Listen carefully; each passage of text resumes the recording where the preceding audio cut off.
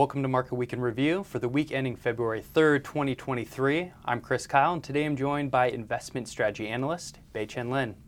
Bei-Chen, it's good to be back in the studio with you. Good to see you again, Chris. Yeah, thank you. So we just came off a really hot equity market for January. It seems blistering for February. For our two topics today, let's first touch on central banks. Obviously, all of the talk last year was about raising rates in unison across the global market. Now we're starting to see slowing, maybe talk of pausing. Curious your thoughts. Right. You're definitely right, Chris, that we've seen a lot of central bank developments. And what we saw this week was the Federal Reserve, the ECB, and the Bank of England all still continuing to raise interest rates, although the Fed downshifted from 50 basis points to 25 basis points. Now, much of a reason for this downshift was because we saw inflation rates in the U.S. moderate. And we saw, to a similar extent, core inflation rates in other developed countries also begin to moderate as well. And that's good because it signals that the central banks across the world in these developed countries are making progress towards bringing inflation back down to their target.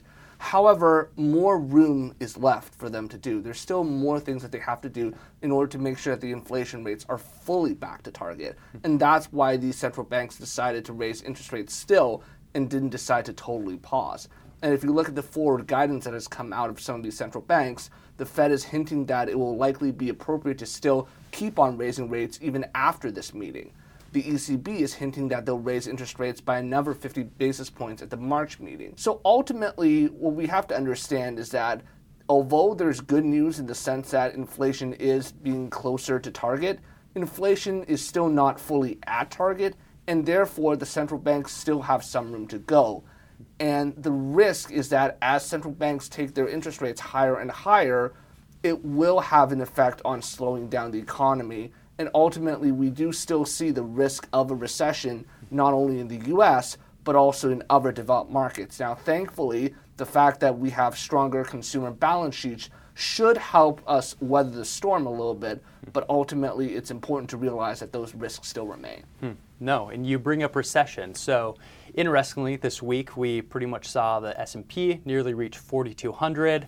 How does that translate to a recession? Is there a disconnect? What's our current take?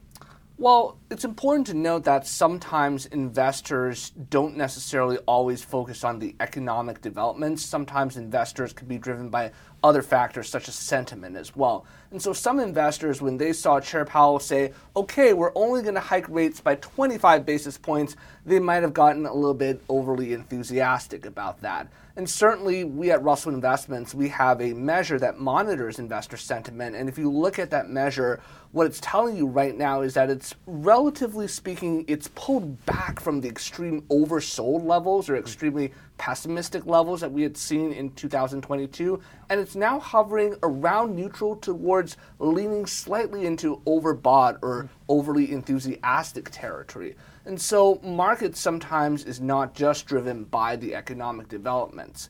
And so we think that investors should try to be disciplined. Don't be too happy just because the markets are up, but also don't get too panicked when the markets are down. We think that investors should have a plan, they should stay disciplined, and doing so will help them make better choices over time. Absolutely agree. And so clearly we need to take it day by day. Bei-Chen, as always, thank you. To our audience, thank you for tuning in. Have a great weekend.